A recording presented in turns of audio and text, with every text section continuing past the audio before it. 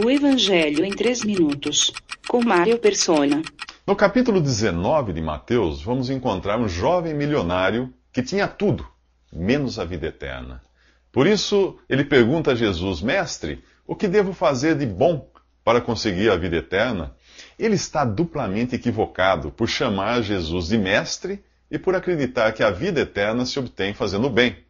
O jovem coloca Jesus, que é Deus e homem, no mesmo nível dos mestres religiosos de Israel. A resposta de Jesus tem por objetivo ver se cai a ficha do rapaz. Por que me pergunta sobre o que é bom? Só existe um que é bom.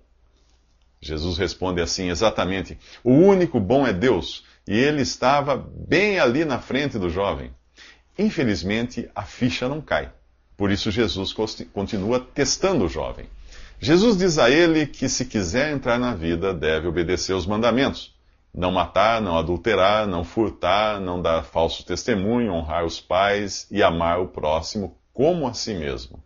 Na lei dada a Moisés havia 10 mandamentos, mas aqui Jesus só menciona os relacionados ao próximo, já que o rapaz tinha sido reprovado em reconhecer e amar a Deus, que estava bem ali na sua frente.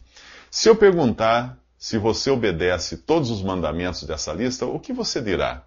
Será que é capaz de afirmar de boca cheia que nunca mentiu, que honra seus pais e ama o próximo como a si mesmo?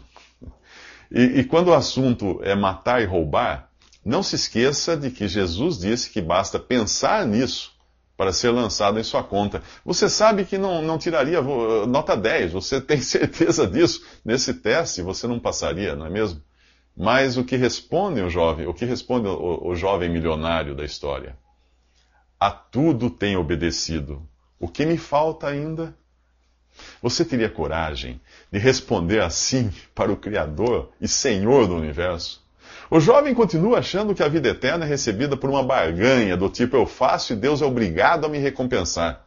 Ele não conhece a graça de Deus, a única maneira de se receber a vida eterna. Ele não é capaz de admitir a sua incapacidade de obedecer aos mandamentos, e ele não é capaz de se colocar diante de Deus como um pecador perdido. Jesus dá o golpe final, que revela que as respostas do jovem não têm consistência alguma. Se você quer ser perfeito, vá, venda os seus bens e dê o dinheiro aos pobres, e você terá um tesouro no céu. Depois venha e siga-me.